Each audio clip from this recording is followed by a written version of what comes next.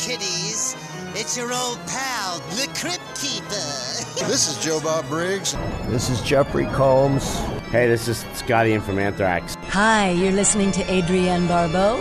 Hi, this is Doug Bradley. You're listening to Quality Time. You're listening to Quality Time. Quality Time broadcast. And you're listening to Quality Time.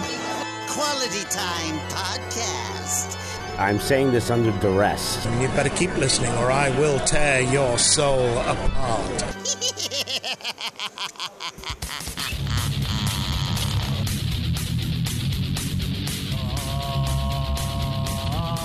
Welcome back to the Quality Time Podcast. That's right, no intro music. We're jumping right in. It's St. Patrick's Day week, and eventually we will get to Leprechaun on the Hood if you stick around. But kicking this thing off, Ashley Pontius, God bless her soul, has gone above and beyond and did the legwork that I refuse to do. Not refuse to do. It's just, it's a busy schedule. So Ashley deserves all the credit for booking us our very special guest, the director of Psycho Goreman, which I will say is an instant classic, also is coming out on March 16th to Blu-ray. So all you Quality Timers, go out there, purchase this film. You'll hear why it's important, and it needs to be the most successful film of 2021. But we're super excited to talk to the director, Steve Kostanski, and debut Jeremy's song that he wrote for the director called Hunky Boys. So stick around to right after the interview to hear that played right there. And then we'll hop into the episode proper where we go over Leprechaun in the Hood for the culture once again. Anyway, guys, get strapped in. I've talked enough. Here we go. Not much. How's it going? Excellent. Well, thank you for joining us here on the Quality Time Podcast. As our listeners know, I'm Eric Woodworth. I'm also joined by my co-hosts Ashley and Jeremy, my sweet deranged brother. And this week we do have. Who are you talking about? Oh, I'm sorry, Jeremy. Who's joining us on the program? It is me, Lloyd Kaufman. Oh, you're Lloyd Kaufman tonight. Okay, I got it. Famed trauma director. Look at this. Two famous people. I can almost tell. You sound just like him. I just wanted to give some love to the new director, who is very good. All right, excellent. No, but wow, you sound just like him. Oh my God, night and day, right, Stephen?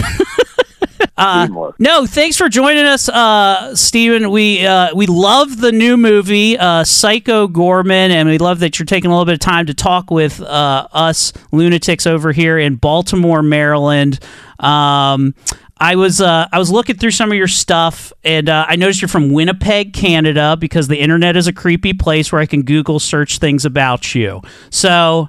The Winnipeg, Canada. I mean, I love it. Obviously, what is it? Neil Young from Winnipeg, and is also my two favorite wrestlers, and now my one of my favorite directors, all from there. What is it about Winnipeg that creates such great talent? It's gonna be a hard sell. Kind of tell you why Winnipeg is wicked, but I mean, it's my hometown. It's a very family-oriented town. I miss it a lot. I live in Toronto right now, and being in the big city makes me miss kind of the smaller, quainter things about a city like Winnipeg. It's a city where, as a indie filmmaker, you can get away with a lot more stuff. And on all our early projects like Manborg and Father's Day, a lot of running around the streets, just kind of shooting what we wanted and not getting hassled. And so, I mean, that's one of the things I love about Winnipeg is that we got away with so much making our early films there. And I'd love to go back and shoot more projects there. Yeah, I imagine I've never been to Winnipeg myself, but I imagine the cops roll up on you and they're like, "Is that Steve? Steve, what are you doing? A little film project there? Can I?" And then he's in the movie. Then. I mean, I wish it was that idyllic. We did have an encounter with the cops once shooting my short film Heart of Carl. We were in kind of a seedy part of town, and the cops pulled us over and were asking us what we were doing there. And we're telling them that we're shooting a movie and gesturing to the monster masks in the backseat of my Honda Civic. And they, for some reason, took a bit of convincing from them to actually get them to believe that we were making a movie, despite the fact that there's a monster mask, a tripod, a camera, and all this stuff. So we did get into some trouble. I just feel like it's not as much trouble. Yeah, this tripod. This is all just a bit. We're just doing. This is all part of the bit we're doing out here in the middle of the woods on a Thursday afternoon. No, that's exciting. Yeah. I do love Psycho Goreman. I'll obviously kick it to my co-host here to ask a question in a second, but I know you. I did love your old movie, The Void. The 2011 did that come out? Am I right on that? 2016. Okay, I was off by 5 years. I'm a horrible person, but I think that it's kind of underrated that like you kind of came back to this classic style of like 80s kind of movie making that has totally made a resurgence now as we've reached 2020 in the late and approaching that, with things like Stranger Things, as well as Panos with Mandy and films like that. Do you see yourself as like the kind of one of the guys that really broke this resurgence in the genre? The Film Collective that was part of kind of the first run of that sort of filmmaking, where we were all, the five of us is me, Adam Brooks, Connor Sweeney, Matt Kennedy, and Jeremy Gillespie. Like, the five of us were very passionate about like 70s, 80s, and 90s genre films, and we just wanted to make stuff like that. And so, we churned out a lot of shorts over the course of a few years. Probably my biggest one would have been Laser Ghost 2, Return to Laser Cove, which was, like it done in the style of a fake trailer, which is sort of like, I guess, a more popular style. Maybe not so much now, but I feel like we were ahead of the trend with a lot of... Oh, sorry, can you hear me now? Yeah, you're coming through. It's like going in and out a little bit. It's the funs of talking on a phone. No worries. Yeah. Hi, Steve. This is Ashley. I have to ask, what does it feel like to not just have fans? Like, you obviously had fans when you created The Void. You already know we're huge fans. But what is it like to have a legion of people who are already making art? I saw Valentine's Day cards. I've already seen tattoos of Psycho Goreman. Like, what does that feel like to now have people absolutely losing their minds for your movie? It's pretty great, the response to the film. Like, I was not expecting this at all. I thought for sure I was making a movie that catered to a very niche audience. So the fact that it's hit like so wide and had like a broader appeal is very surprising, and I'm still trying to figure out like how that even happened, because I still think the movie is... I felt like I was just making a movie for myself. It's very much my sensibilities specifically, so the fact that people have latched onto it and like found entertainment in the absurd stuff, the absurd story that I wanted to tell, really makes me feel good, and is and makes me feel good about committing 2 years of my life to making this thing, because it was a lot of work. Very low budget project, very much a passion project for me. So yeah, it's nice that it has connected with people. I think the thing the thing that really, as a fan of the movie, thank you for making it, by the way. I was a kid who, grew up in the 90s with things like Power Rangers, and then my older brother, who is Lloyd Kaufman tonight, is he also introduced me to GWAR at an age I shouldn't have seen it. So this was really just the marriage of two things that I loved as a child so much, of just seeing. I was just like, it'd be great if Odorous Urungus showed up on an episode of Power Rangers and just started mauling everyone, and that's really what I felt like I got out of your movie. I almost it at times it brought me to tears with the parts of my childhood that it touched. Oh, that's perfect. I guess that's the era I grew up in. It was supposed to be R-rated movie and said two. Oh man, we're losing you real bad, Steven. We're got like I think right now it just sounds like the Psycho Goreman is doing his feasting upon you. and it's very garbly as it's coming through here. I'm sure there's good stuff being said. Oh, can you hear me now? Yeah, I got you now. Don't worry, we'll fix this up with the magic of editing. Sure. Just as far as like the influences of the movie, it was very much inspired by my experiences as a video store kid, watching R-rated movies at an age I was too young to be watching them at. And so it's very much a culmination of my experiences watching like Terminator 2 and RoboCop and Guyver 2 at an age that was maybe a little too young. I was a little too young to be watching those films, and so, they traumatized me a bit with their extreme violence and kind of harsh realities that they presented, but also with the science fiction aspects to them. Like Terminator 2, obviously as a kid, I'm going to love the chrome robots shooting purple lasers, but be a little horrified by the liquid metal man impaling a guy through the eye. So the PG is very much me kind of like working through those conflicting feelings of like wish fulfillment of like fantasy elements, but then also the shock and horror of the brutal reality of some of these situations. So PG is very much a culmination of that. Yeah, I think it shows. I could feel the love in that. I think I'm only going to get one chance, but I just freshly saw Manborg today. And really just wanted to know about the little man who shared your same last name. Oh yeah, it's my brother Mike.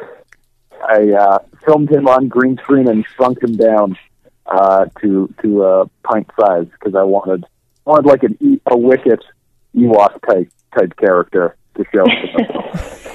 I hate to say, when I saw that scene and the noises that he made out of his mouth had me laughing for almost 2 minutes straight. Oh, that's great. I try to stick my family in my movies where I can. Mike did a kind of similar kind of gibberish noises in PG that only appear briefly in the flashbacks. But yeah, I try to put my family in stuff where I can. In Manborg, my parents actually show up as well as two dirty hobos.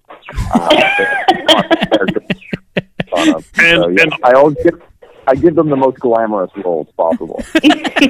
and also we can't do it because of the feed we're doing and because of the time limit.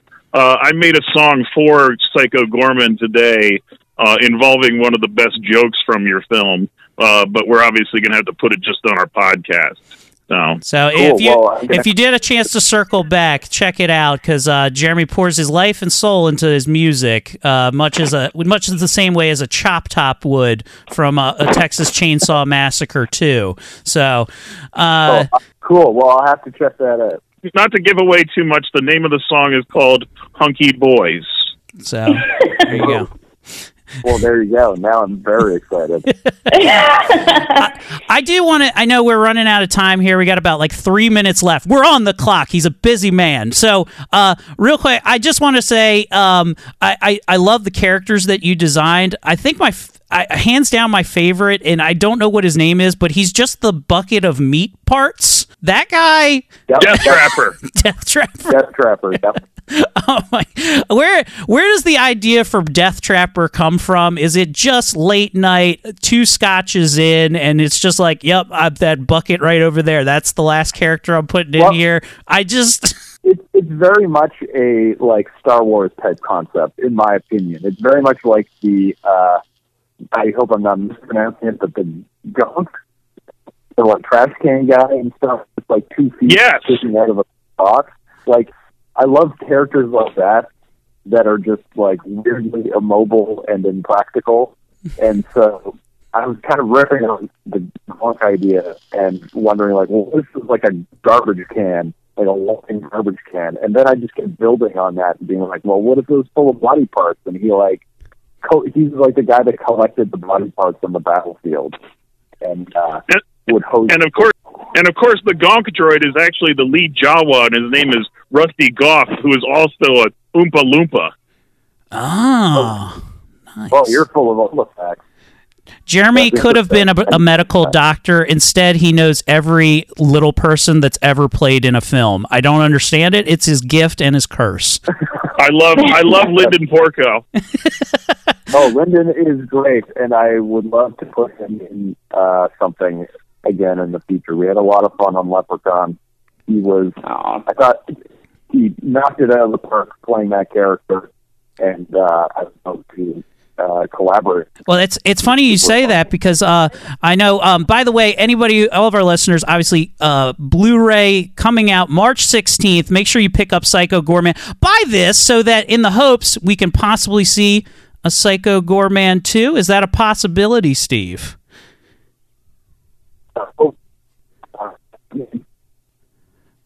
I love that that's the part where the call was starting to drop out, is where we asked if there'd be part 2. Maybe he's still with us. Are you still there, Steve? Oh, let me bring him back. Although, if that's the cliffhanger that we end on, that kind of rules. That we don't know that there's going to be a Psycho Goreman 2. I do kind of love that, if I'm going to be honest with you. She's also, I think she's dropped now. We'll see if she comes back. We'll hang around for a minute. I do think it's hilarious if he's just gone. He's like, "Oh, are we done with that interview?" Yeah, we're fucking done. Like, that would be very funny. Like, we're going to talk to those losers for one more minute. Are you out of your mind? Yeah. Oh, we got him. Hold on. Okay, Steve, sorry. Psycho Goreman 2. Is it a possibility if we push enough of these DVDs and Blu-rays out into the world right now? It's definitely a possibility. It's an idea that I am already pursuing and trying to figure out, like, narratively, what's the next step? It's just kind of like, what's the best medium for PG to return, whether it's a movie or a series. Still trying to sort that part out, but there will be more adventures with PG in the future. I can pretty much guarantee that at this point. Yay. Well, I can just tell you, my pants have evaporated off my body with that news. I'm excited. Steve, thank you so much for joining us on the program. I know you're on the whole media blitz, so we're going to let you go, but we truly appreciate it, and keep doing the Lord's work out there. Oh, thank you very much. It was great talking to you guys. Till next time. All right, great. Thanks. Thanks, Steve. Long live Gygax. Frig up.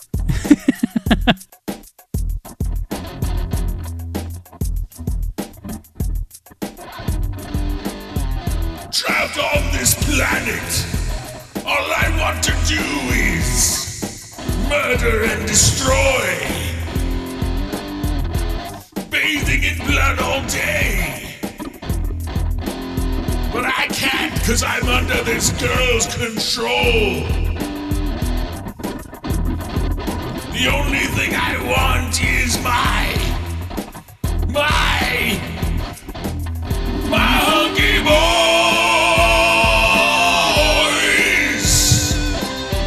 Leave me alone with my hunky boys. Hunky boys. My hunky boys.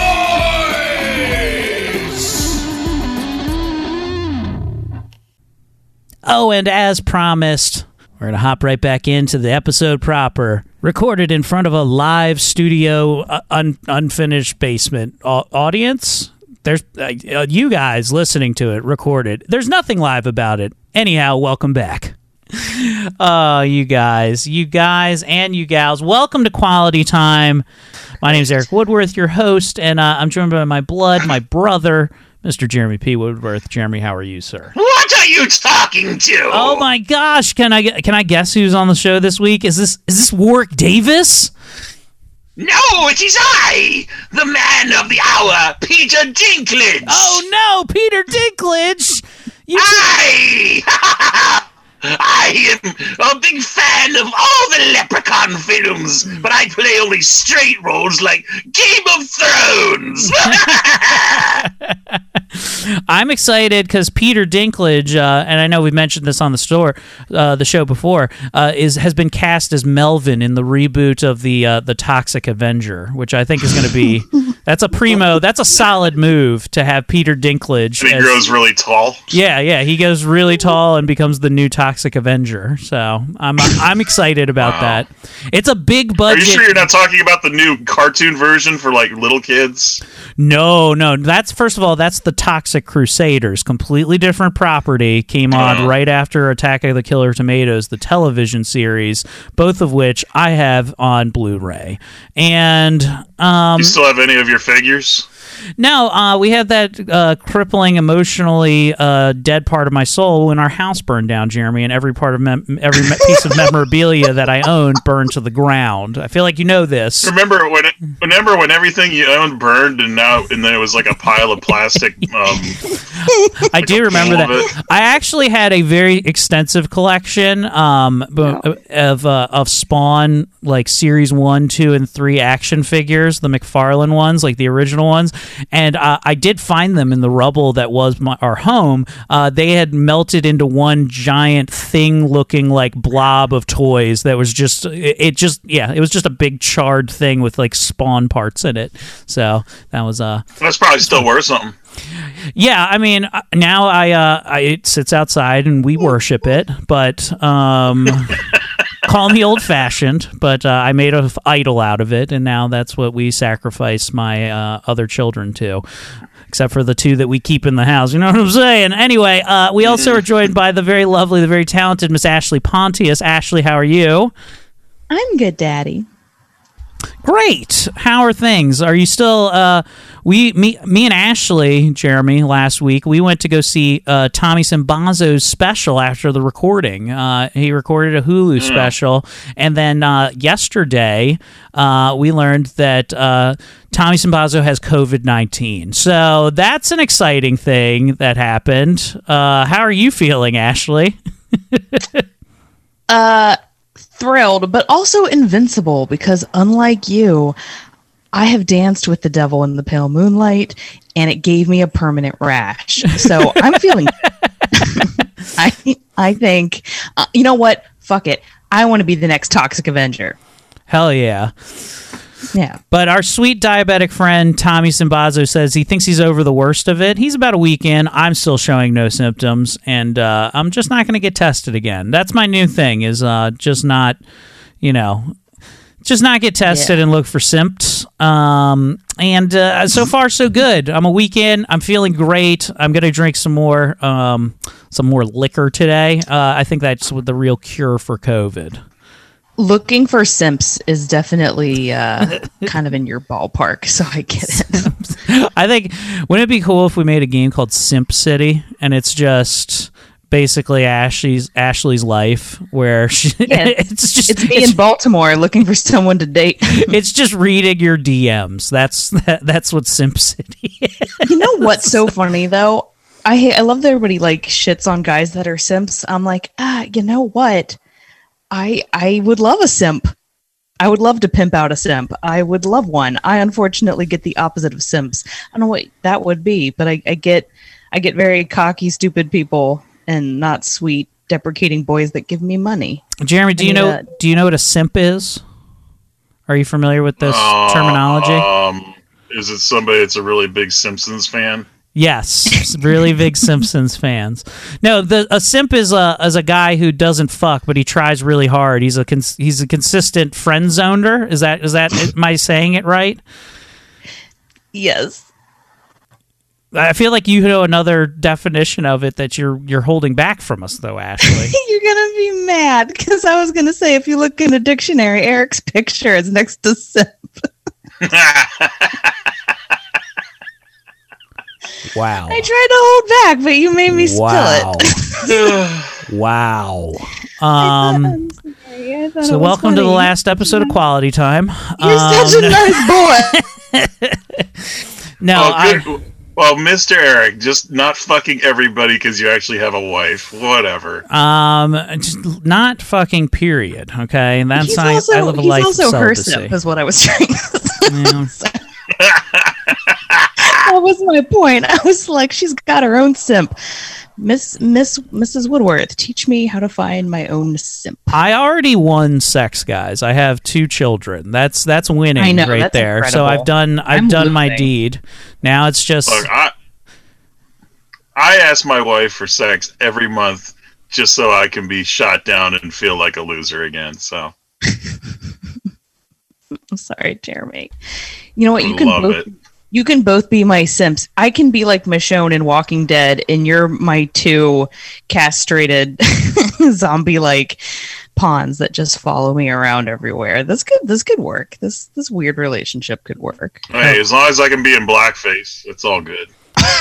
Thank you. Zombie blackface. I feel bad. I feel like I shit on Eric. I didn't mean to. I will hold this against you for at least another 30 seconds. And now we've moved on to our next topic. I don't even understand how that was shitting on him. Oh, okay. Eric's my hero. I can't even fake it. I don't know what's happening. I'm trying to pull back. It's just sticking myself. Things are getting weird now, and I like it. Much like I like. Yeah, go ahead. Here's what I want to say. You know what? Eric takes a beating from me verbally pretty often. You know, he's my human punching bag sometimes, and I appreciate it. But guys, I appreciate you. I'm lucky to be on a show. It's been a wild year. It's been a good time. It is.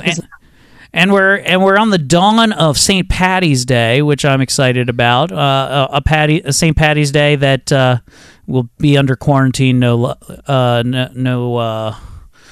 No doubt. There you go. I can't even think of the words no and doubt right now. That's how off my brain is. I'm sorry. I've been drinking heavily for the last 2 days. I was going to say, did I completely derail you with being like, Eric is a simp? And you're like, I can't function now. Wow. No, I'm okay with that. It was a choice I made. So look, I'm excited to have another quarantine St. Patrick's Day, which is really just a glorified, it's basically New Year's Eve, but during the day. It's the non-professional alcoholics that are out. And I'm a professional. I'm so much of a professional alcoholic that my sweet wife went down to Costco, but she drove all the way to Delaware to go to the one that sells liquor, and basically spent our kids' college tuition to bring back booze over state lines. And let me tell you, I am just sitting on a treasure trove of booze at my house.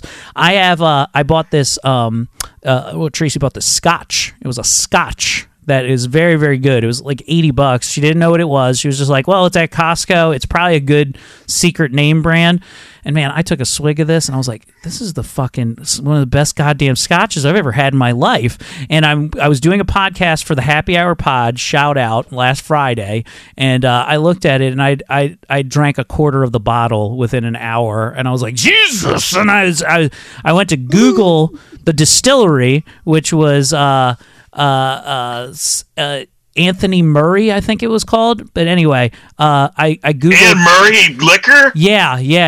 Anne Marie Such liqueur. a tiny ways to fly away. Yeah, this liqueur right here is from. Let me get the name right. Oh, it's from Alexander Murray Company, right in Aberdeen, Scotland. Not to be confused with Aberdeen, Maryland, another mecca of whiskey making and children with no teeth. But I went to go look up what the equivalent of this would be from the Alexander Murray Distilling Company. Okay, now this was a 23-year age Scotch. They don't make a 23-year-old age Scotch out on the market, but they do make a 24-year-old one, and that bottle runs for $204 at currently at Towson Liquors. So it's a good ass Scotch, Jeremy, Ashley. I've saved you a little bit so that you can watch me drink it and enjoy next time I see you. Just enough so you can.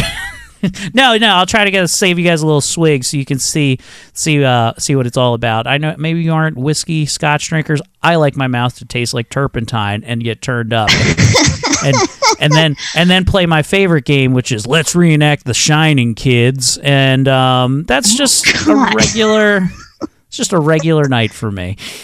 No, I'll partake with you. I mean, ultimately, my biggest goal in my relationships with other people is pretending to like the things they like so they can pretend to like me. So I'm all about this. Man, you and Jeremy have so much in common. Except for the Jeremy pretending part. That's Now, my favorite part of The Shining is what's that? The part how he explains that not only did he kill his family, he stacked them up. Yeah, it was like, I wonder if he actually did like dismember the body parts. So it's like, oh, I can make like a pile of firewood here and just like pile them up into a little pile. It's so very, cleanly. So my favorite part of The Shining is watching that dude dressed like a dog suck off the other dude. Yeah, I like it because honestly, I think the thing that we forget about The Shining, right, is that it introduced us to the world of furries, right? Like that was the first furry that I knew of back in the day. Yeah. I'm not saying there wasn't, a random Stanford Christmas tree mascot that liked to get his dick wet with it on. But that was the first one that I think went mainstream, and that's, it's an important part of our history. The first gay one, yeah. Yes, the first. I'm so glad that I saw that when I was 10 years old. I was watching, it's funny. I was watching Ready Player One earlier today with my daughters, and the part where they enter The Shining comes on, and she's like, "Dad, when can I watch The Shining?" I was like, "I don't know. You're like 9. I guess I don't know, next year or something like that." And then I realized I was like, "Yeah, you know what? There are lots of like violent things that happen in The Shining that can permanently scar you for life." So. How do you feel about them seeing old lady titties?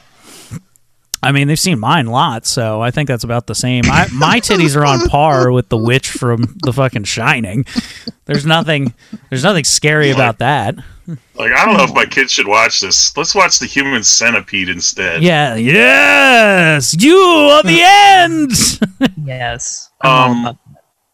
By the way, it was not supposed to be The Shining in that movie. It was supposed to be the game Tempest. So, yes, because and another thing that I really, really hated about the movie is that he asked the guy a question about his girlfriend to get the special coin that like saves the day for everything. Whereas in the book, he plays a perfect Pac-Man, to which he also. I gotta fucking say this with a straight face, that he researches Billy Mitchell's playing. So Billy Mitchell is a hero in Ready Player One, the book, is what you're getting at. Yeah, he finds like an ancient arcade with a Pac-Man that's just like an old Chuck E. Cheese or something, and he starts playing, and all of a sudden weird shit starts going around, like, oh, you're almost gonna win it. So then he fucking wins, and he gets little coin just shows up on the Pac-Man, like, oh, this might be important. Oh yeah, it is the fucking movie itself. So that makes sense. Yeah. Well, Spielberg's a jerk. Hey, I hate him now because of that movie. Can I switch gears just a hair here? Next week, sure. Just a little teaser. We're having a guest we haven't had on in a very long time, and that's the one and the only Mr. Christopher Restivo. Okay, now Chris, we're doing Psycho Gorman for him.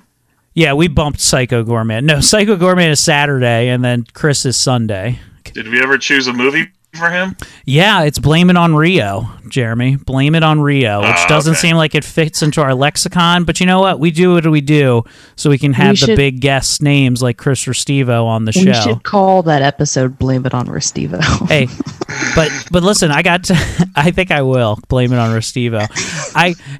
So first of all, hey, Chris has been bugging me for like ever since he was on to be on the show again. He's like, hey, can I be on the show this week? He gave me an ultimatum like in January. He's like, I need to be on the show. I'm a busy guy. I got to get on here. Let's set a date. And I was like, all right, Chris. And I went and looked way into the calendar. I was like, we'll do March 7th, right? So time's elapsed. We're getting up to the time, and Chris calls me. I was like, cool, man. All right, yeah. Hey, what's up? And he goes, I was like, hey, man, you ready for this your quality time thing? He's like, oh yeah, what date is it? I was like, what fucking date is it? You're the one who went out of my way to set your date. I was like, okay, cool. And he's like, hey, can I bring a stripper on? I was just like, I mean, listen, Chris, I'd love if you brought a stripper on. You're not coming to my home, so it's all on Zoom. He's like, it's on Zoom? Oh, God. I was going to bring strippers over. I was like, dude, you're not bringing strippers over to my place of my house right now? What is wrong with... So, hey, this is the other thing Chris said. And he said, I don't want to talk about anything about Rob and Joe or Justin. I hate them, and I don't want to bring it up. I was like, Chris, this is your chance to let loose, and also we're 100% going to bring that up. So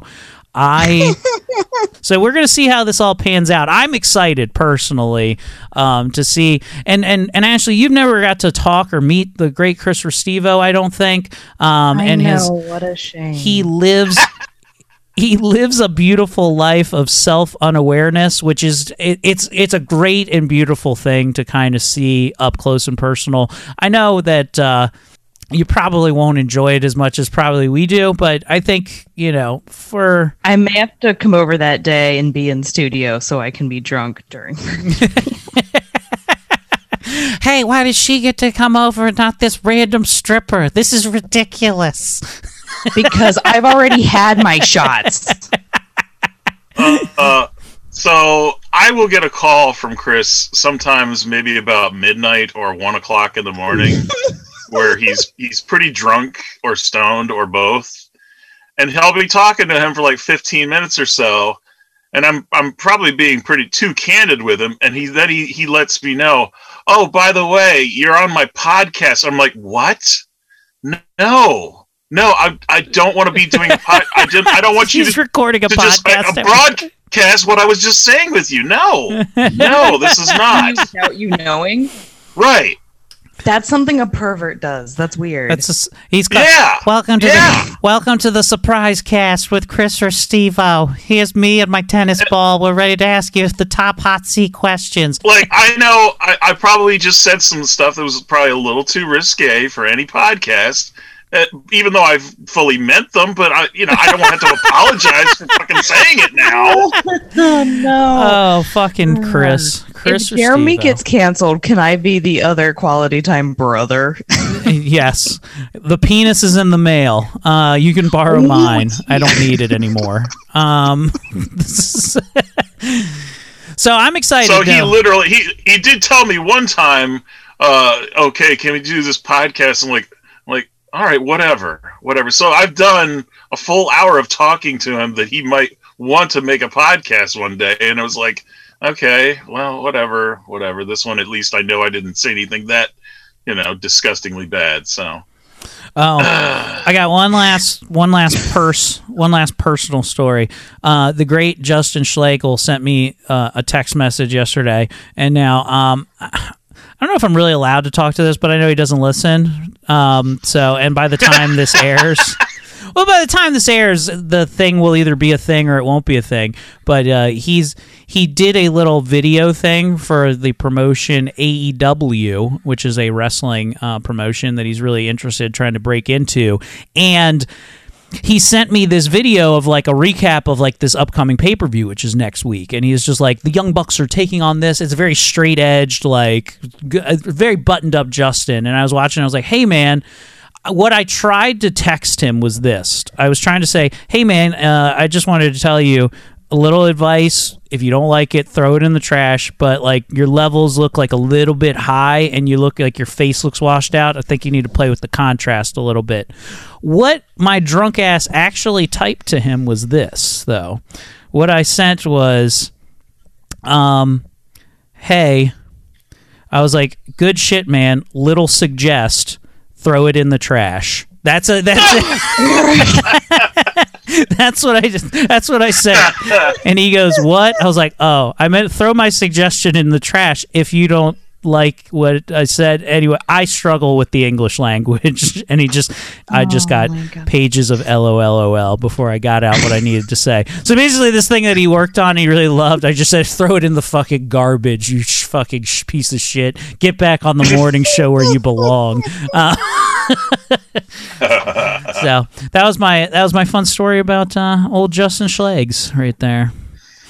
Schleggs. Me and Ash saw Tommy's Hulu special, which was really great. I thought he did a bang up job, but man, did I laugh so hard at seeing Tommy's mom and his fiance of 11 years, Lou, because he has jokes about both his mom and Sweet Lou, and one of them is about Lou powdering her pussy too much, right? And so I walked out and I was just like talking to him outside the venue when it's all over, and I go, hey, he has jokes about both of you guys. Can you tell me if it's like, is there truth behind this? Like, let me on the inside of these jokes. And he goes, and Tommy's mom reaches over to Lou, grabs her shoulder, and goes, yeah, honey, I've been meaning to tell you, you can stop using so much powder. And which I thought was very, very, very funny to me, is Tommy's mom lecturing Lou on her usage of pussy powder. So it did get me good. It's good times. Good times. A lot of fun. I don't know. What else do we got? Do we have an Honest Ash for this week? I didn't even think about it, but we do if you have time. Oh, we have all the time in the world, Miss Ashley Pontius. No, we don't, because I need to leave at 4, but sure. Oh, and it's about that time again for another segment of Honest Ash. And here's Ashley Pontius. Oh, hello, listeners. I once got drunk at a house party. I mean, like real drunk. And apparently I passed out in the first floor bathroom. And I was awakened to knocks at the door that I had locked myself into the bathroom, and they were trying to see if I was okay. I woke up with my pants down and a platter of pork chops in my lap. And each pork chop had a bite out of it, only to remember that these pork chops were meant for Sunday lunch the next day. This is Welcome back, and tune in next week for another exciting episode of Honest Ash, where she becomes full-blown David Hasselhoff as a 28-year-old woman, eating food off of the floor and living her best life. God bless. Can I tell the true the bookend of that story? Yeah. Let them in. Yeah, we're an open podcast. Absolutely. There was no barbecue sauce on her mouth, but there was on her vajay. Oh, was I fucking myself with the pork chops? Of course I was. And you have teeth in your vagina, so that's how they were bitten. So, God, if I could eat that way and save myself from ruining my lipstick on dates, that would be amazing. And it's like, tell me about your job. Just like, that would be so nice, just to preserve my makeup and feed myself through my vulva. Teeth is true. Yeah, that'd be a very cool thing. Now, I know that Eric compared me to Hasselhoff, but like, I like to think of myself more like Alec Baldwin to when I meet somebody I hate and I call them a thoughtless little pig. Oh, thoughtless little pig. Link, link, link, link, link. Yeah. All right. Well, listen, it being St. Patrick's Day and in excitement, we picked the most appropriate movie that we could. Oh, man. A movie that can only be described as... Listen, is it possible for a soundtrack to be too good for a film? Because it might be Leprechaun 5, also known as Leprechaun in the Hood, which is... Oh, God. This movie... Even though this is the fifth installment, right? This is the fifth installment of the Leprechaun series. He's been to Vegas. He's been to space. I like that he went to space and he was like, nah, we need to go somewhere scarier. Where black people live. And it is such a magical film from beginning to end, with just how even anybody looked at the script and was just like, yep, green light it. We're making it right now. There is so much in this film that I could not believe. Yes, I mean it is quite unbelievable, and listen, it holds true to the roots of the Leprechaun movie. He's still a leprechaun. He still needs his gold back. People are always trying to steal it, and it's still Warwick Davis, except this time there's a much more urban feel. And let me tell you, I feel like the Leprechaun is for the culture. Okay, I know he's an Irish property, but after this movie and with the journey we're about to go on, you will now know that I'm going to just say it, we moved St. Paddy's Day to February to coincide with Black History Month at this point, because that's what needs to happen after Leprechaun in the Hood. I am so convinced that this was really written by Spike Lee, because I've seen a lot of his movies, like the documentary on Michael Jackson and Old Boy. So I am so sure that he just didn't want to say it was a joint, but it really is one of his movies. So absolutely, I agree with Jeremy. Do the right thing. Turn this movie off. No. I don't even know what you're talking about. Is that another one of his movies? Yes. It's one of his most famous. Do the right thing. Yeah. Yeah. Anyway, did it have Ice-T in it? I mean, it can't be even urban if it doesn't have Ice-T. Yeah. Yeah, how can this even be a black movie? I'm not in it. I mean, Trespass was by far one of the best urban movies ever made. I like Ice-T as an actor, and he's in this movie. But Ice-T always just, his resting face looks like he's smelling somebody's fart all the time. Like he's just, it's in a constant face, like scowl, like, the fuck is that smell? And that's just, he does. I just think his outlook on other people in general, like, the fuck is this? You're so right. He looks like he just sniffed a baby's diaper. Yes. Like, it's the funniest. Let's ask the most important question. Ashley, have you seen the video for Institutionalized? What year did it come out? Well, only maybe two or 3 years ago. Institutionalized. Well, Ice-T. No. Well, there's a song, first of all, by Suicidal Tendencies called Institutionalized. It's a very famous metal song. It's like, I just wanted a Pepsi. All I wanted was a Pepsi, and they wouldn't leave me alone. Da-na-na-na. But Ice-T redid this song in, 2013 or something like that. And you know what? Let me pull this up real quick. Ice-T, Institutionalized. I like that we're showing you something that you don't even know the base of the parody that this is of, but that's kind of the show at this point. And by the way, the video has the parents of Mike Muir as Eraserhead and Mary Warrenoff from Eating Raoul, and also gets stabbed in The Devil's Rejects. Here, I'll share screen so at least you guys can see it here, even though our listeners can't. Here you go. Yo, I came home from work the other day. I was tired. I just wanted to sit back in my big chair and play a little Xbox. Relax a little. Then my wife comes in. She starts telling me I play too much Xbox. I said, what the fuck do you mean?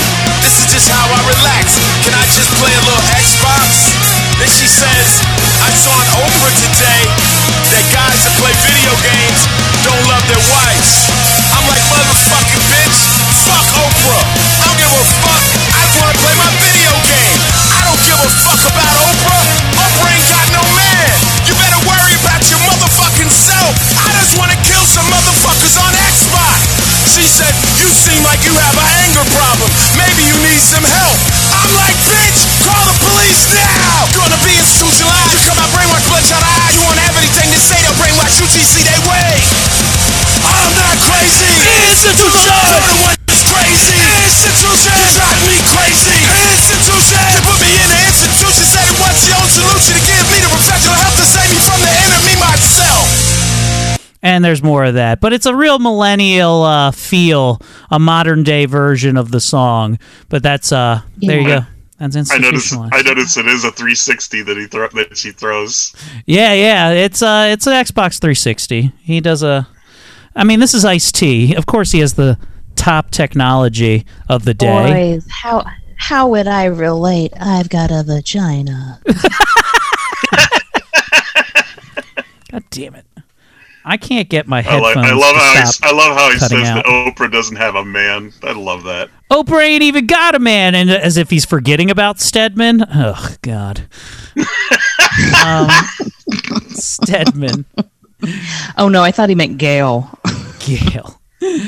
So, yeah, Ice-T. Of course, he's not just a great famous rapper from the late '80s, early '90s. He also had a metal band called Body Count, which was great. Well, that was Body Count, and that was Body Count that we were listening to there. That is correct. They also do a cover of Slayer too. They do Raining Blood, but performed by Ice-T. He was all about controversy because his first album with Body Count was called Cop Killer. And my other favorite is how he explained why he did it, since it's very metal and very it's not rap pretty much. So he's like, yeah, my buddy played guitar, so I pretty much made this band so he can play guitar. Yeah. I've got a band too. It's called Wop Killer. Yes. Ice-T is also a giant guns rights advocate too. He loves guns, and he always he's always just like, yeah, black people should always have guns, and only black people. It rules, dude. Ice-T fucking rocks. His interviews are fucking awesome, man.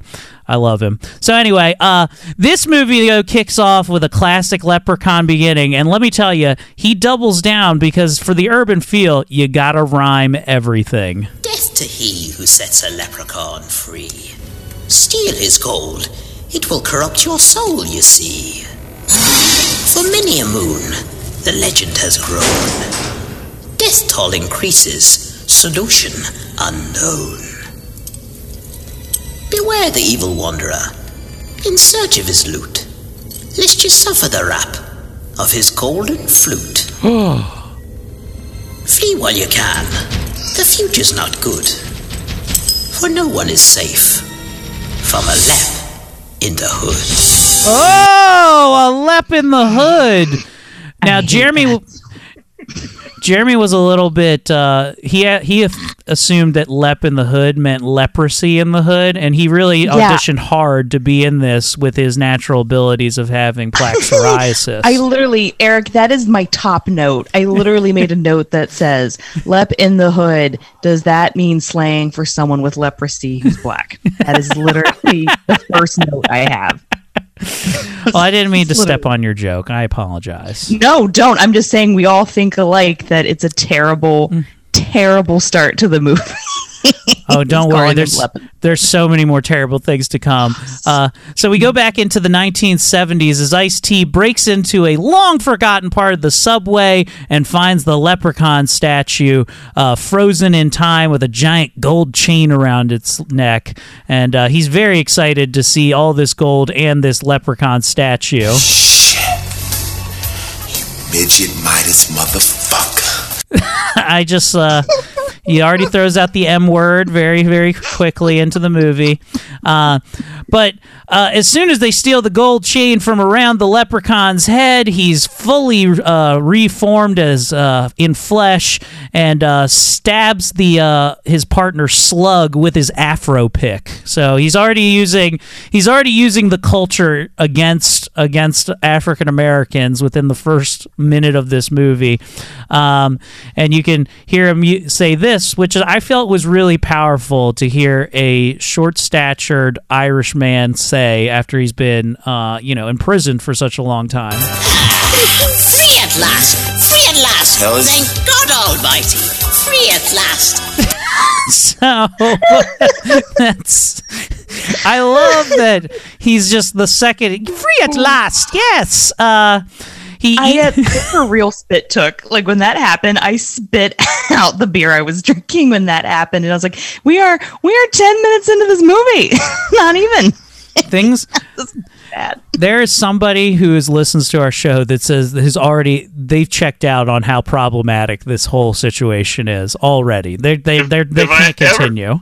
If I ever had a chance to actually watch this movie with Jesse Jackson and Al Sharpton, just so they could have drink coffee and just do spit takes like 3 or 4 times in the first 5 minutes. So, as you can see, the leprechaun was indeed chained and shackled, much like my brothers and sisters back in the 1950s. I don't know. I'm Jesse Jackson. That is probably an award for the worst Jesse Jackson impersonation I've ever done. Somehow worse than Louis, what's it, Harry Connick Jr. from Independence Day, who also does a very cringy one. Yeah, make a suggestion there, Jamie. I thought a suggestion was, I'm really guessing, knowing the writer just by heart in this movie, that he really, his first try would have been Mr. T as the Ice-T character, and he steals the magic chain off the leprechaun. Hell the yeah, rest of the I movie need this. Them trying to separate the other chains from around Mr. T's neck to be the real leprechaun chain. So. I pity the fool who can't contain this leprechaun. I saw one. Well, I don't know if even Mr. T has chains anymore. I think he's probably back down to like 1,000 air, as to not having as many chains as he did in the 80s. So no, I'm sure he was paid handsomely to be in WrestleMania 3. So when he wasn't hawking cereal anymore for the kids with his cartoons. So he quickly subdues the Ice-T, who's played by whose character is called Mac Daddy, and he mentions that this place will be your tomb. But just as the leprechaun is closing in, he shuts a pipe up, and like spray and white foam come out of it, tossing the chain into the air and conveniently on top of the leprechaun's neck, so he's stone again. And then we're brought back up to present day, or should I say, the late 90s, early 2000s. The highlight, I'll say, of my childhood. I'm a teenager at this point. Jeremy still had hair, I think, around this time. It was a magical time for everybody in the Woodworth household. Yay or nay? Yes or yes? Yes. Okay. Yes.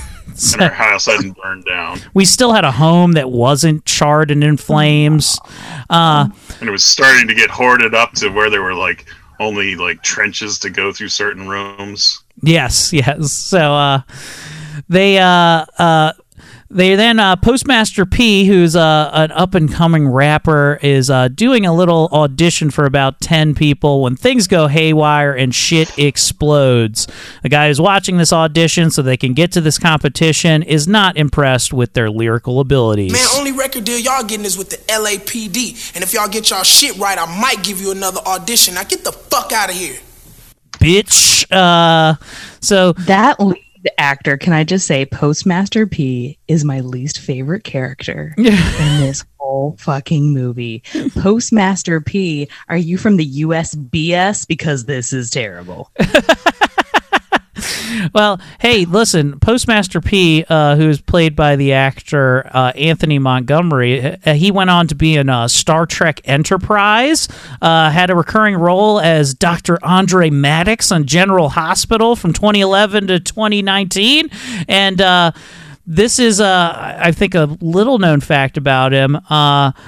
He starred in a 2007 film called I'm Through with White Girls. So let's just say he's had a... How much you want to bet he ain't? So, I like to see the casting for Enterprise.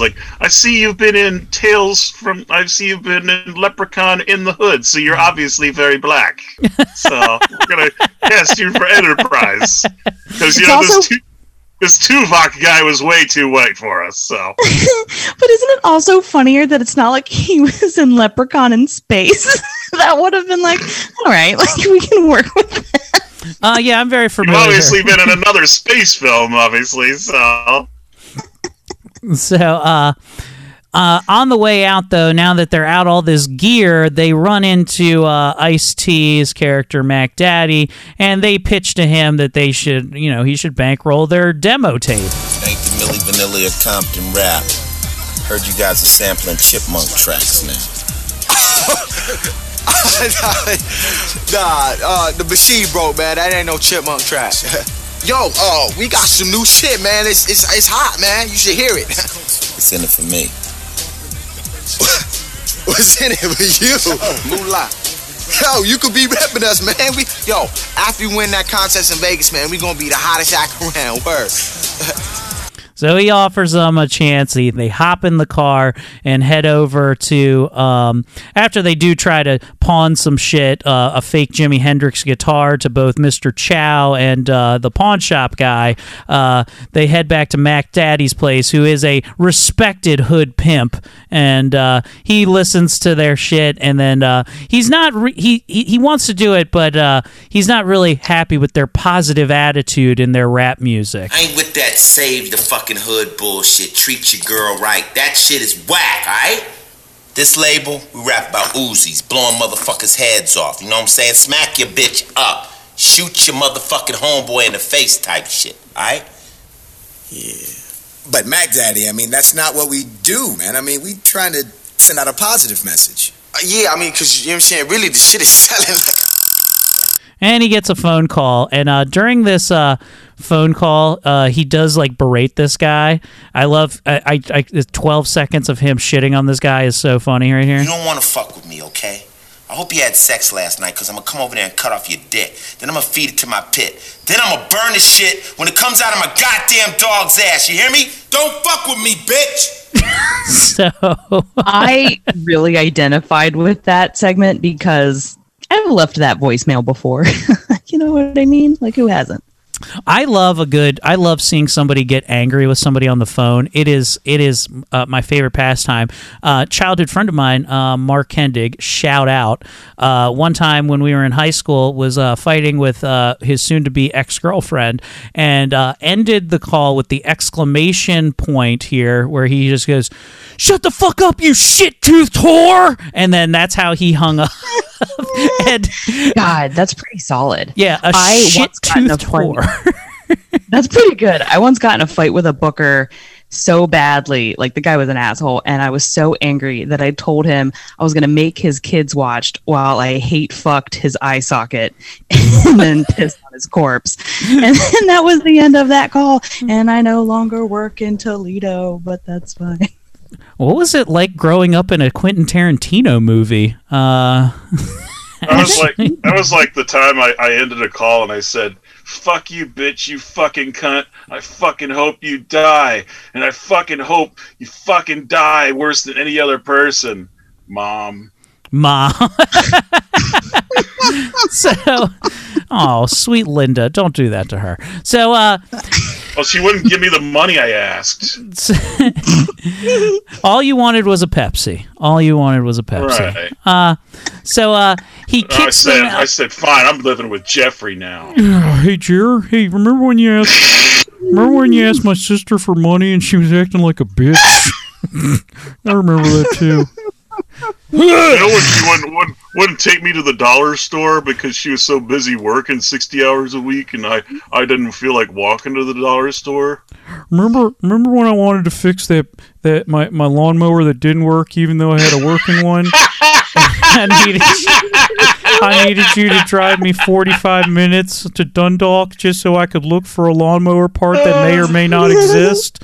Do you remember that? You tortured me my whole life. Ashley, true story. My fucking uncle asked me for a lawnmower so he could mow lawns to make money. So which I bring him a lawnmower. Oh, I can't get this one to work. I brought him 2 to 3 more lawnmowers so he could use the parts to get one fucking lawnmower that could work. And then he's like, "Oh, I also need a gas can." I'm like, "Well, go fucking buy one." I was just so tired of his bullshit. And also, I don't think that he mowed maybe 2 or 3 lawns with all the lawnmowers I gave him. And he's like, "I'm done with all these extra lawnmowers. Can you come pick them up?" Like, no, you can give them away. They're all yours now. You deal with them. Jeff he's an idea guy. Fucking beyond his fucking realm of fucking decency as a fucking human being. Jeremy, I didn't know that you were a lawnmower tycoon. Oh my gosh! What if we made? He's like the biggest fucking painful ass human that just makes you want to punch him so bad. I think the most fun thing is that why don't we do a Woodworth-made film production, Lawnmower Man 3, Jeffrey Reber, where we put the Oculus Rift on him, and we're like, we do have games that could make you smarter. And then he's like, oh, cool, you guys got wrestling games on here that I can watch or something? Because I'd like to watch some professional wrestling, but real close up like this, dear. Can I offer an alternative title? Yeah. Jeffrey Reborn, Lawnmower Man 3. Do you know there's a Lawnmower Man 2? I didn't know this until very recently. I actually like Lawnmower Man 2. It's a disaster. Job's Revenge. Yes, it is. I'm familiar with the Sega CD game of Lawnmower Man, which is really fun. But anyway, I remember for years it was either Eric or my cousin that our favorite scene in Lawnmower Man was Pierce Brosnan. It was you. Yeah. Where Pierce Brosnan says, Job, we do have a drug that could make you smarter. And the fucking look on what's his name's face as he looks up like, it's like the full tard face, like you can make me smarter, like that. It's a special kind of moment in the film. I'm not gonna lie. So he the gang decides after they get kicked out because they won't compromise the integrity of their music to Ice-T's whim. They decide to come up with this great plan, which is break back into Ice-T's house while he's gone, steal that goddamn leprechaun chain and the rest of the gold to bankroll their fucking album. So they go in there, they do just that, they start ransacking the place, but Ice-T comes back home early and they fucking have to shoot Ice-T, who somehow is unscathed after this. I guess he was wearing a vest, who knows, but the gunshot just takes him down and he's okay. They grab the gold chain and the fucking leprechaun is reborn. Unhand me gold, you thieving hoods. You got more loot than Tiger Woods. What the fuck is that? I also don't understand how, okay, he's been locked up since the 70s, okay? How does he know who Tiger Woods is? He's keeping up with golf while he's in purgatory? I don't understand. I had a note. I had the exact same note that says, how would the leprechaun know who Tiger Woods is? I was the most perplexed by that. We may have already passed over this, by the way, but whenever he's deciding what he's going to do and he meets his friends at like the train tracks or whatever, can we all agree? Does it look like they time-lapsed his walk from A to B for some reason? Yeah, they were like watching him walk up and they were like, this is way too long of a 45-second walk up to a place. Like, we need to edit this. But they didn't decide to just cut it right when he walks up. Instead, they were like, doop, ba-doop, ba-doop, like this. It looks like that episode of The Simpsons where Homer is like, homie, what happened last night? And he's like, oh, nothing much. And it's like fairies and stuff. And then it's just missing scene. And then all of a sudden he's there. That's kind of what the editing is like in that part. It's I'm sorry. I had to bring it up. I was like, what is happening? So if it's the year 2000 and I say, your mama, hey, we're only 8 years from having Obama.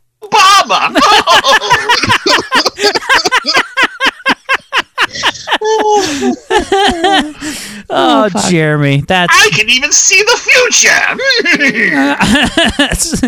Oh, I may be short in stature and I have a strong scent, but you'll never see a woman president. God damn it.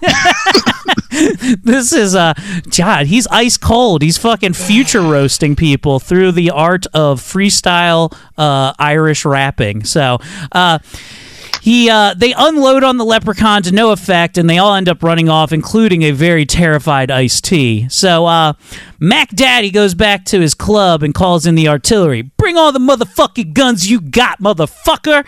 And decides to go into the bathroom and smoke a joint. And of course, the leprechaun appears and takes the joint from him. He goes, this is da bomb. It's every catchphrase that he does is like, "Oh yes, I'm absorbing your culture." And then he does say this little jam here. A friend with weed is a friend indeed. Not but true. A friend with coal is the best, I'm told. And then he proceeds to rip off Ice-T's finger right after that and said, "Find me gold lickety-split, or else you'll get a fucking pit." I forget. He does everything in rhymes in this movie. He doesn't never I have to rhyme. say, though, it's a fun rhyme. A friend with weed is a friend indeed. Bullshit. I know a lot of people who carry weed that I don't like. Tons of them. And one is a guest on our show next week. He's great. Why is he allowed to have drugs? Anyway. So he then goes out. Oh, and he also does beat up the DJ when he leaves for the culture, and tells him but as he's listening to rap music, he loves it. So it's important to know that he loves rap music the first time he hears it. He's like, "This is great!"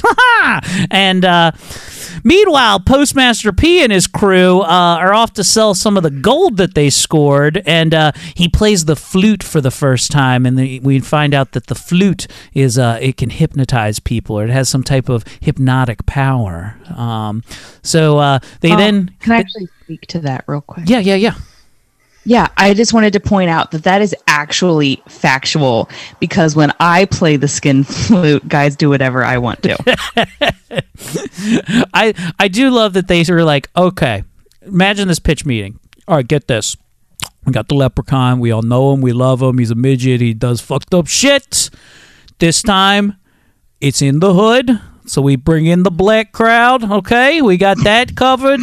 What are we missing? Magical flute. Hey, we throw that in the mix. Next thing you know, he's hypnotizing people left and right. Huh? You know, it's one thing I learned. The hood could use more flute. Doesn't have enough. But really, if it's a black neighborhood, it should have been the size of a recorder, not a small flute. A big flute. I gotcha. I pretty much explained this writing mechanism to the writer of this film to explain why anybody actually likes rap music is the magic flute. So I listen, I like it because as a white suburban kid, it really spoke to me. So first, the hard streets of Columbia. I grew up on some mean cul-de-sacs. Jeremy knows what I'm talking about. First, though, but everywhere he's playing the flute, it's the leprechaun knows where that is, and he's going to go check it out to go collect his gold there. So first, it's the pawnbroker who says, I do like that he says, "What gang you belong in? The Shrimps," which is, God, what a great joke. And then Can I get this a little bit personal? I know that you were beaten up in Thunder Hill. In the Oakland Mills area, yeah. Well, the other side is Thunder Hill. Okay, yeah. Where the Wawa used to be. No, yeah. It was like down by Oakland Mills Middle and High School, down there that way. But I thought you said it was by the Wawa. No. I heard it wrong then. Well, for me, I escaped the fact that when I delivered in Copperstone, I delivered with papers on my little moped. I had what do you call them? Water chestnuts thrown at me when I was going through. So. Oh, that's cute. Yeah. There's nothing like going by the project housing in Columbia and just getting beat for being white. It's great. I enjoyed it. It's a real character builder for me. There was the truest ghetto was called Copperstone. I think they've changed it since then. So I'm aware of it, Jeremy. I love that place. Been back. Was it still called Copperstone when you were like 1996? Still called Copperstone. The road is Copperstone, but it's and then the Tor apartments that are in the corner there. Yeah, I'm well aware. I think I can use my my middle school guy who is definitely the head of the ghetto kids there, because he was the largest and actually got into football and relentlessly made fun of because of his lazy, like, what do you call it, like Merriweather eye. He had a Forrest Whitaker eye. Yeah, Forrest Whitaker eye. Yeah. There's nothing Eric and I love more than making fun of people with fucked up eyes. Oh gosh! Fun story, Jeremy. So you know, like 5 years ago, I think it's about 5 years ago now. Those tour apartments got raided by the police. A huge prostitution ring on the entire floor of the tour apartments. Just a real human trafficking thing going on in there. Hey, Eric, thought we weren't going to talk about that. Sorry. But listen. What we lost in a prostitution ring, we gained in a podcast member for life in Ashley Pontius. So that's I'm excited about. So first, so he goes to the pawnbroker and he decides to fascinate him by bringing back to life, I guess, his wonderful wife. And he as he's feeling up on his wife, who's I guess was dead up until that point, she becomes grotesque. Love me, Jackie. Love me, Jackie. And then poor Mr. Pawnbroker gets murdered by the apparition leprechaun version of his wife, which is, you know what, R.I.P. to the pawnbroker there. Actually, I actually have a correction. I am fairly sure that is not his wife. We catch either earlier or later, somebody is picking on one of our three main characters and was like, oh, is your mom still involved with Jackie D? I believe that the leprechaun was impersonating that dude's mom because she's been stepping out with Jackie D. Well, see, in the official roster of Leprechaun 5, it says that actress is played by Donna M. Perkins, and her name is Jackie D's wife. That's weird. So, hey, man, I'm just going off what the internet's telling me. You know, I can't be right all the time. Listeners, if you crack the code of this and you find something we don't know, share it with us. Call the hotline, and we'll figure it out from there. I don't even understand the scene where he's like getting with Jackie D's wife on the street, and she kind of turns into the leprechaun. And then you switch to like the leprechaun, and he's like in some cave or something. Like, what the fuck is going on? Is this any sort of makes fucking sense? It doesn't. They just don't even know how to fucking edit a film anymore, and just like, we'll just throw this together, whatever. You know, it's just implying violence. You know, I like the implied violence of like, oh, I'm the leprechaun. I sleep in the shadows and laugh. So, next, Ice-T is still looking out to collect his gold from Postmaster P, and he comes up and finds them on a rooftop. Y'all motherfuckers can die right here, jump. I really don't give a fuck, but you are gonna tell me one goddamn thing. Where's my fucking flute? What flute you talking about, Mac? We ain't got no flute, man. Don't fucking play with me. Where's the goddamn flute? Man, we don't have no flute, Mac. We don't have no flute. I love a hard gangster looking for his flute. There is nothing funnier, I think, in this movie than Ice-T. Where's my fucking flute, son? And hey man, hey, where's my clarinet? Yeah. Yo, you best come up off my French horn before I beat your ass. And he goes to go shoot him, but then forgets that his index finger got ripped off in Act 1, and so he shoots, but he's like, damn it, I forgot I have no finger, which is very, very funny.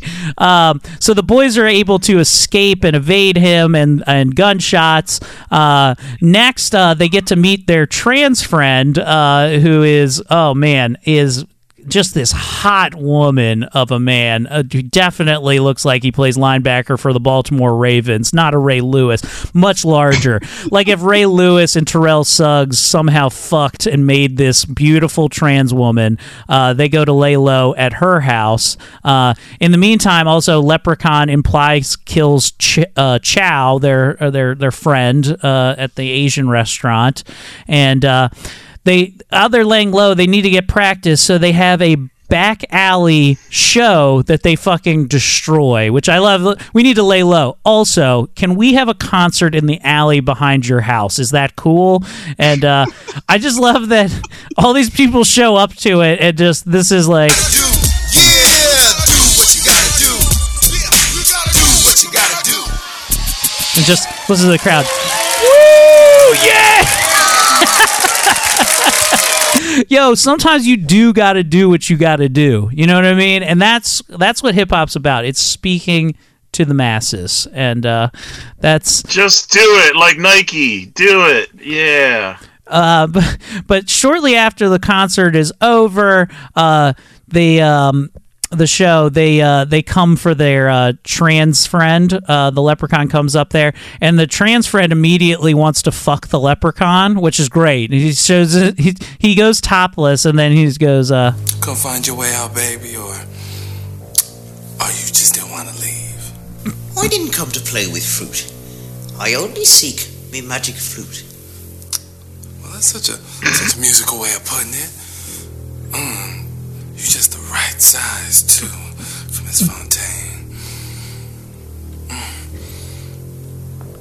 So he whisks the leprechaun into the back room, and they hear the passionate lovemaking that's happening in the other room, and they go to peek in and just see him getting railed missionary style. But unfortunately, what they don't see is under the blankets is the leprechaun slowly choking him to death as he is finally choked out. Hopefully he got to bust before it happened, but they left some things to the imagination. But they hear that, and next, the boys go to, they see the leprechaun has murdered their friend. They go hide in the bathroom, and then, I guess, fucking MacGyver up their own fucking explosion pad with douche and a little bit of lubrication. But why is there a douche? Because he's... to wash out that bussy after all that hot fucking leprechaun jam gets shoved up in him. You know what I mean? You got to have a douche. It has multiple applications. So he shoves it up his ass. Yeah, it's an ass douche. It's for his bussy. You gotta wash that. You gotta wash that shit out. You don't want any of these little leprechaun fuckers walking around making ass babies.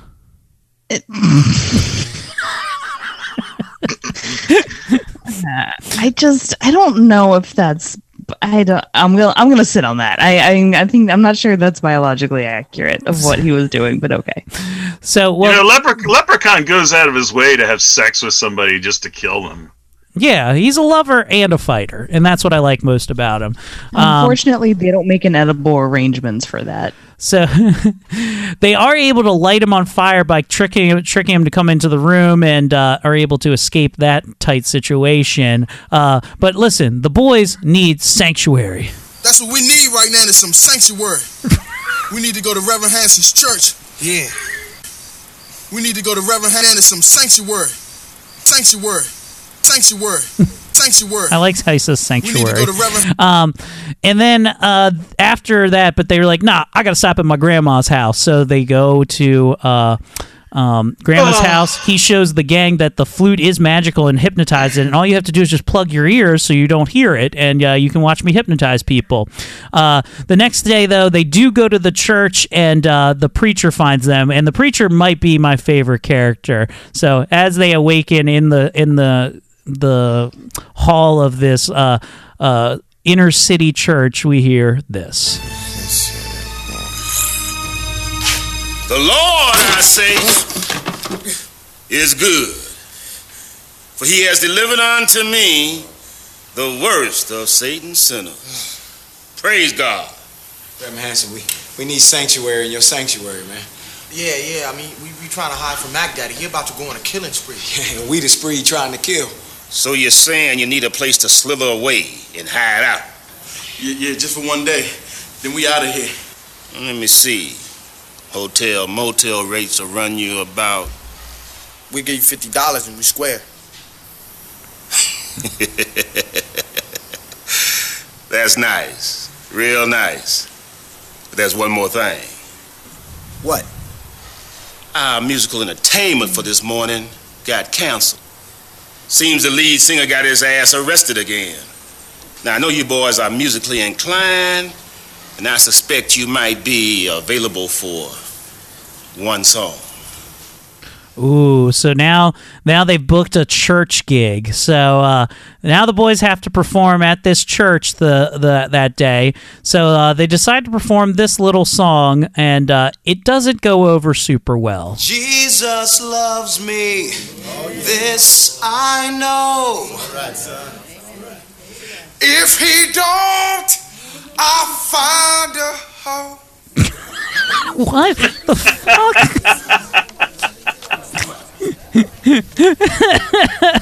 His mama's name was Mary Jo. Mary Jo? What?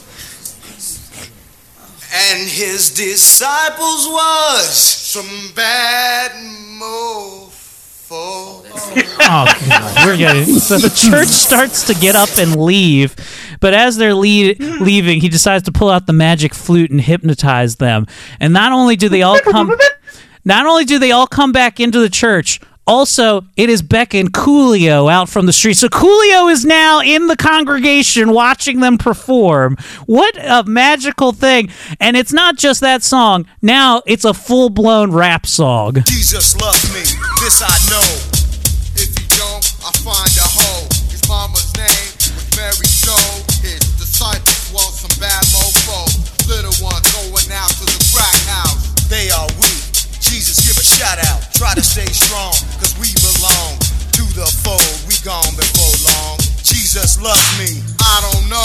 Jesus loves. I also love that it's like clearly an inner city hood church, and it is a totally multiracial congregation. Like, yeah, fuck yeah. So they end up completely destroying. It crushes this song. I literally can't tell the difference between this song and Real Biggie. Real Biggie? Oh, come on. This is very much a West Totally Coast different. song. Listen, that Biggie is East Coast. This is maybe more an NWA, much more of an Ice-T feel, okay? This is West Coast gangsta rap. I wanted to say that it makes sense that Coolio is there because he only showed up because he has to, because he's on his knees day and night, you know. Right. Yeah, he's been spending most his life living in the gangster's paradise. Correct. He's just waiting for that one Michelle Pfeiffer to turn a chair around and get real with some people of color, because that's the only way that you can save the hood, is having a white teacher come in and set the record straight. Yeah, you got to pay it forward. Yep. And you know what? She's a tiger. She is a tiger. She is. So, but afterwards, the the only problem with her trying to teach the kids is that her womb was so polluted she couldn't have any kids of her own. Oh, womb is. You're saying that that movie exists in the same timeline? That she left Scarface to go straight into Dangerous Minds? Yeah, that's pretty much the continuation, right, or actually Grease 2. So okay, that makes sense. So, but afterwards, after the congregation clears out, the leprechaun is there to get the boys once again, but Ice-T's there to get them too. What are you gonna do about Mr. Leprechaun? The flute belonged to him anyway. Fuck that little motherfucker. I should have killed him a long time ago. Fuck him. Well, you need to figure out what you're gonna do about him, because he's right behind your ass. Built a bar for that shit. That's the oldest trick in the book. You gotta come better than that, nigga. Blow this motherfucker's head off. With pleasure. Did somebody say blow? Hallelujah. Oh no! And he just explodes his henchman's chest, like it looks like a Johnny shotgun Depp! blast. Which is the first real gore you actually see in this movie, is when this guy's chest explodes, which is pretty nice. I enjoyed this part. Can we all agree, though, that this just feels like one super long Looney Tunes episode? Oh, the Looney Tunes things don't stop there, because they all run into the office. Ice-T runs away again. Now they're all locked in the office with the preacher, who the preacher is so money hungry, he's emptying his safe and trying to grab all the money he can, because that's what preachers do all the time. And as they're doing it, he's like, wait a minute, I got an idea. So as the leprechaun's trying to burst his way through the door, they open up the safe and then lock him in there, which is 100% a Wile E. Coyote plan. They're like, I catch Roadrunner like this. They did everything but hold up a sign like that said Acme as they're doing it, right? Like it's a magical. Can I say moment. that I think this movie is set like new standards of trying to act ghetto, but every once in a while there's a scene where it's like, we're almost starting to not do 100%. It got down to, I think, like 40%, where it's like, I think the actor just got tired of acting all ghetto and started just like, yeah, yo, I think we're really gonna do this, yeah. Or almost just started talking like not acting, got so fucking fucking tired of doing it through the whole fucking movie. Like the bad grammar is almost forced. Like I totally agree with you that the misplaced words feel forced and it's painful to listen to and watch. And I'm like, oh, let me just get you a Webster's dictionary. Wait a minute. Are you telling me the actor Anthony Montgomery is not of the hood? Is that what you're trying to explain to me right now? I literally think there were moments where they just fucking got tired of doing it at full fucking strength all the time. So I like it that they said cut and then like he breaks character. He's like, I know my character Postmaster needs to say pop a cap in his ass, but what exactly is my motivation here? As I'm trying to do this as an actor. Like literally, it is a Sprite commercial at one point. So.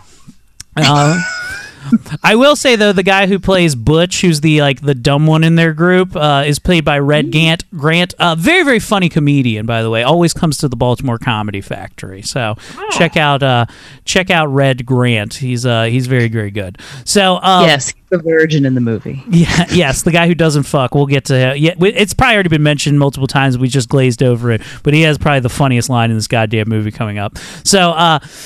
Now that he's captured, they try to use the flute, but they can't record the sound so they can sample it because they're still trying to make their demo tape, which is very, very funny that they can't make this happen. So it's so magical it can't be recorded. So they tell the preacher to leave him locked up, but as he's locked up, the leprechaun is busy summoning his zombie fly girls to free him, which is not explained how he has this ability. He's never used this ability before in any of the movies where he needs to summon sexy women that are under his control.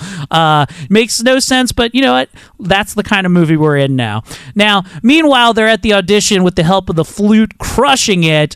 The zombie fly girls show up, though, after that, and to meet the preacher, who, man, this is probably my favorite part from the preacher right here. Come and let me lay hands upon your sinful creature and pass on to you the blessings of the Lord. Do you have the gift of healing, Reverend? Oh, yes, my child. Indeed I do. But my specialty is the gift of tongues.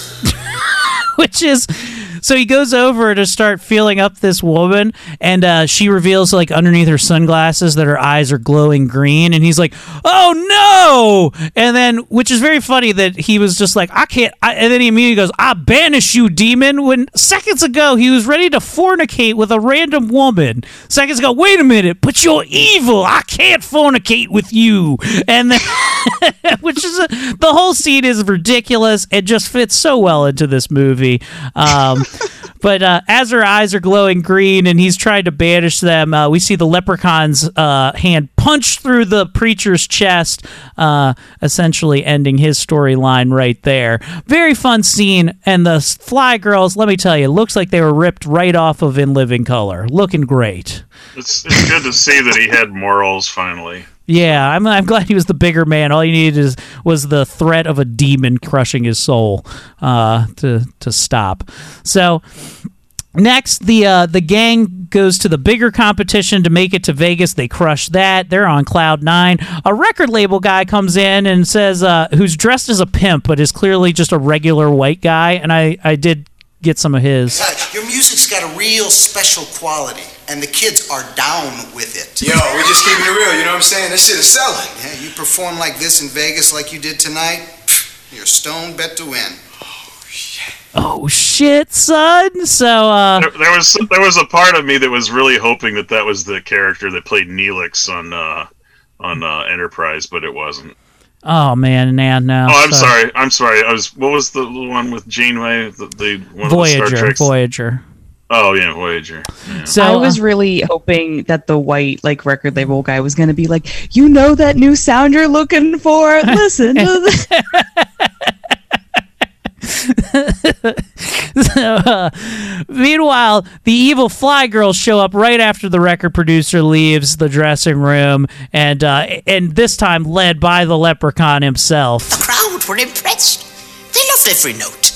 But how will you sound from the bottom of me moat? Now, give me the flute. Hell nah. And he takes Butch's gun and makes him he takes the Trey's gun and makes him point it at Butch like this and says, "Give me the flute or I blow his head off." And, Post, being in a tough spot, gives him the flute. And as the leprechaun leaves, he looks back. As they say, lad, so near and yet so far. Now live with the thought. You were almost a star. Aww. And then he makes Trey shoot himself in the fucking face right after that. So R.I.P. Trey. This movie's so very much just copycats the story of Nirvana. But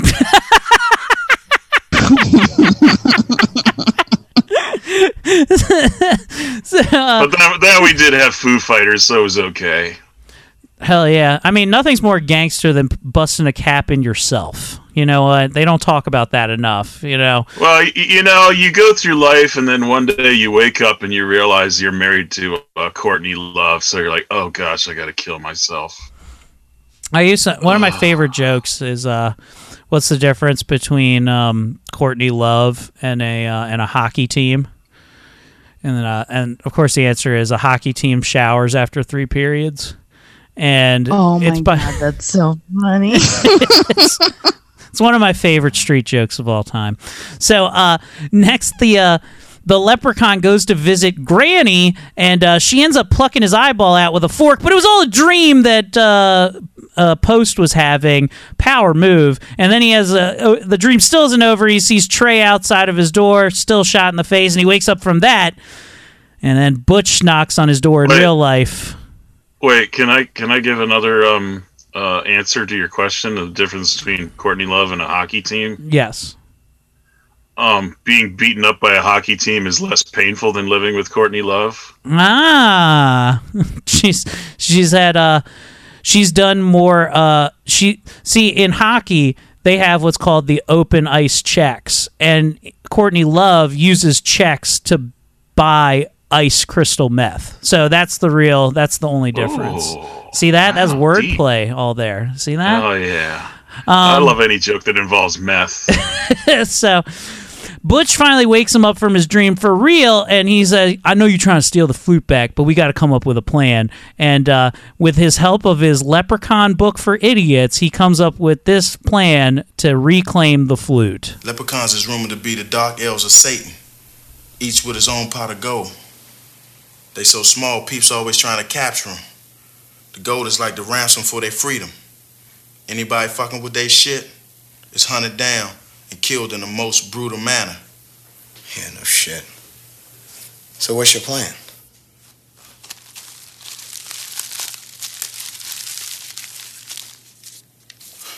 This. Pulls out some weed. Man, this ain't just weed, Post. This weed got clovers in it. 4-leaf clovers. What? According to this book right here, the leprechaun can lose his powers temporarily if he's hit with the essence of a 4-leaf clover. Well, how are we supposed to find the leprechaun? I was sneaking around down the Golden Parrot, man. The leprechaun got a goddamn room upstairs. He got them zombie hoes hypnotizing people, taking them up to him every night. Word? What for? I don't know, but they don't be coming back downstairs after they go up. I think he fucking them to death. We gotta get in there, get him stoned off these clovers, grab the flute, and run like hell while he's still tripping. That's a good plan, Post.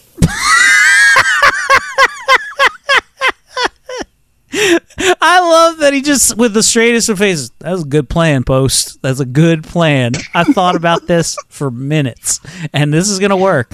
But there is a problem. How are they going to infiltrate the fucking penthouse where the fucking leprechaun is posted up, living his best life, fucking people to death? That's right. They now also have to go full trans. So now we have both Post and Butch dressed up as full drag queens to go infiltrate. They immediately give the zombie fly girls the clover weed, and it snaps them out of the hypnotic state that the leprechaun has put them in. They then head to the leprechaun's penthouse in the hood, and as they get up there, we get to hear this. Let me take a look at you before I tap your ass. I suggest a sequel with only Courtney Love on her period, but in this movie, and we call it Crimson and Clover.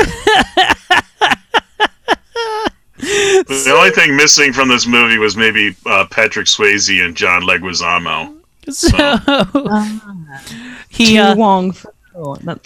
That works on so many levels, Jeremy. So Transpost comes over, hands him the lit 4-leaf clover weed cigarette, and some more rhyming happens here. Sit down, my healthy filly. You're about to meet a club named Billy. They say in the hood, you're never down unless you've the courage to go downtown. And he unbuckles his belt buckle like he's supposed to. He's supposed to blow the leprechaun, and just as he's about to have to suck the leprechaun's dick, the leprechaun passes out. Which is just, I love the implied that what was he going to do if the leprechaun didn't go out? He's going to have to suck the leprechaun's dick right there, right then and there. So I like to think that somewhere they got edited out and they actually did make a leprechaun dick to be shown on screen. Yeah, how fucking frightening that would have fucking looked like. I wanted it to be huge too, like twice the size of him. He just has a massive dong too, like odorous urungus. Like there's no way it can go in anyone. It's like the fucking walrus penis. If you ever look up walrus dildo online, oh man, that thing is just it's quite literally a column like this. And there is a guy who fits himself onto this thing, and it is shocking to watch. Had I wrote this, I'm pretty sure the leprechaun penis would have another little leprechaun face on the head of his penis that also talks. So I am the smaller of the two, and if you can see me, I'm about to jam in you. I just have this disturbing image as like as he's coming, he's like, "Oh, you're almost to the end of me rainbow."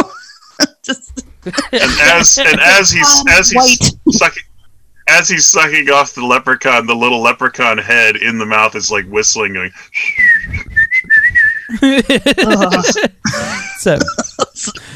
So as they go to leave with the flute in hand, they reach to the bottom, but Ice-T is there and he shoots Butch, and Butch is now dying in the elevator when he says probably the best, most powerful line. Our virgin character Butch here. Is the pussy in heaven post? Is there pussy in heaven post? Is there pussy in heaven post? God damn it, man.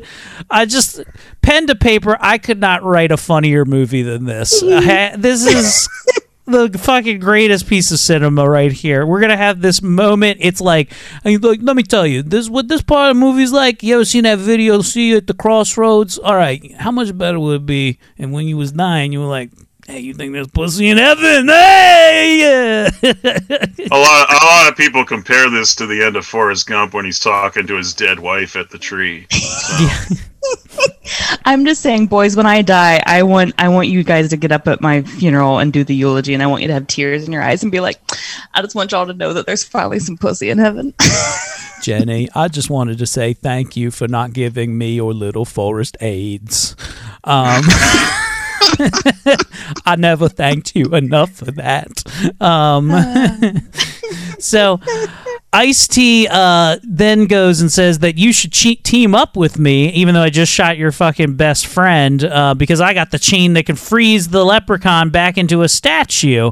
But Post decides to just fucking bust a cap in Ice-T's ass and unloads the fucking clip into him just as the leprechaun is entering the downstairs area there. So Post uses the flute to have a little rhyme off. For a fool of mine, you've done quite well. Now I'll take me flute and send you to hell. If this is to be Post's last stand, you'll have to take this flute from me cold dead hand. I'll take it from you, homie. You'll see. 'Cause you know the Lep is the real OG. So bad. What are you gonna do about that? He's only heard like rap for one day, but he's really down with it. So as the leprechaun's coming over to go collect the flute from him, he goes, "What are you going to do about Mac Daddy? He's standing right behind you." Behind me? A valiant try, and right on cue. But if I fall for that, I'm as stupid as you. Mac Daddy ain't dying today. And Mac Daddy, full of bullet holes, goes and attacks him out of nowhere. There's a bit of a fucking back and forth. He then, during the whole scuffle, the chain goes up into the air, and it looks like it's coming right down on the leprechaun's head, and then fades to black. And the next thing that we see is that Post, all of a sudden, the last man standing, is a big-time rapper now. Master P, the king of the world, yeah, that's me. I'm finally the man that I've been striving to be. But as he's rapping along, he goes and takes off his glasses, and we see that he has green eyes, just like the zombie fly girls. Oh, God! Taught him everything he knows. He's under control of the leprechaun! And not only that, the leprechaun is really the best rapper alive. As the club becomes alive and jumping, and we get to hear this.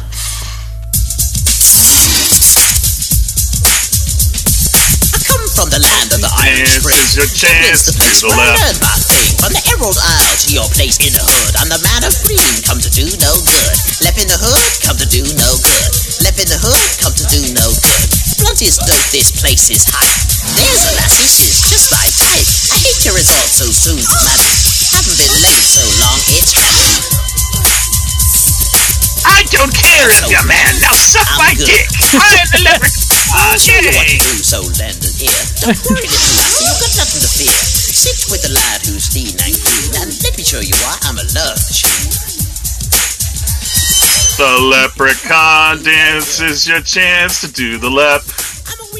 People say that I gave up sex for Lent, but that's not really true. I'm just not into consent. The leprechaun.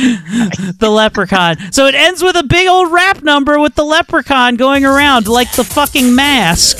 And that's the end, as it's just Fly Girls dancing and the leprechaun, which brings us an end to The Leprechaun 5, Leprechaun in the Hood. What a magical film. I'm glad it exists. Ashley, your final thoughts on Leprechaun in the Hood?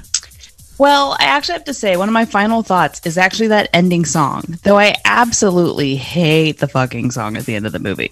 I have to say, Jeremy's right about how bad the editing was on this, because we actually see, if I'm not mistaken, as he's doing this rap, we see him zapping the girls into zombies that we see earlier in the movie, who are the Fly Girls. So it looks like they cut that scene out from earlier in the movie that would explain how they became Fly Girls, and they put it at the end as the big finisher that I wish I could delete from my memory. Oh man! Well, they were freed by the clover weed, so they had to be repowered by the leprechaun.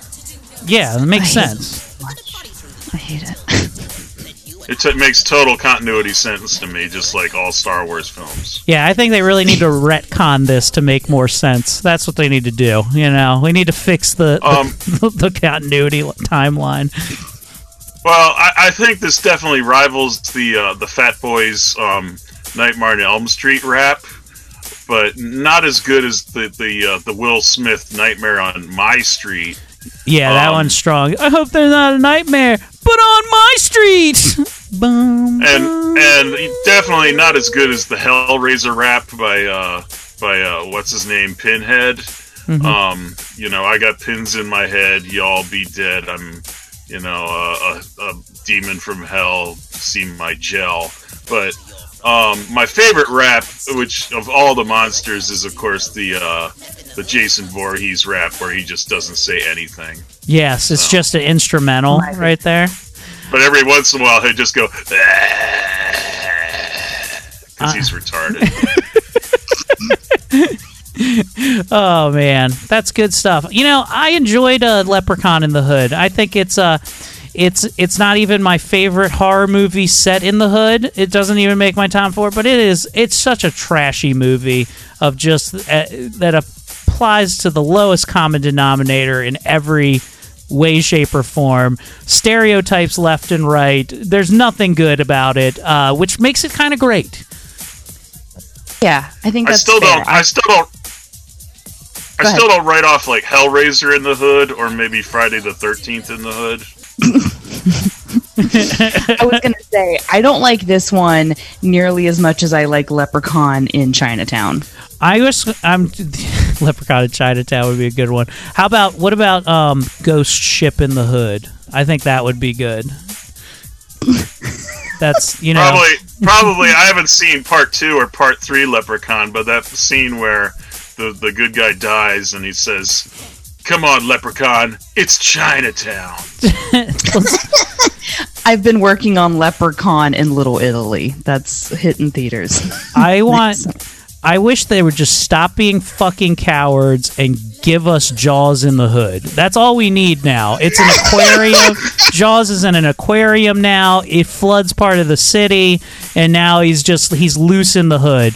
Oh, you know what it is? Look, here's my pitch for Jaws in the Hood. Okay, it's 2005. Hurricane Katrina has hit. All of New Orleans is flooded. Now people are stranded places. Also, Jaws is there. That's all that I'm going to say. And we find out we find out. This is like the big secret ending, is that as it's like, you know, eating black people in like the Nolia and all the flooded lowland areas there, we find out it has a tattoo and a little tracking device on it that says George W. Bush, because he hates black people, just like Kanye said. And so he's a great white racist shark that is that's eating the hood.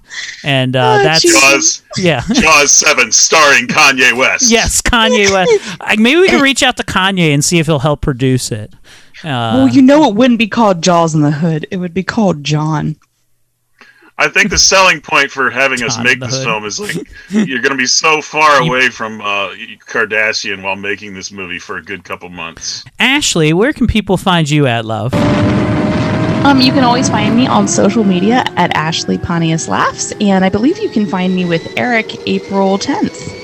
Yeah, April 10th, you, me, and the great Justin Schlegel up in somewhere in Harford County, Maryland, at a nice little ballroom there. Check that shit out. Details coming out with that soon.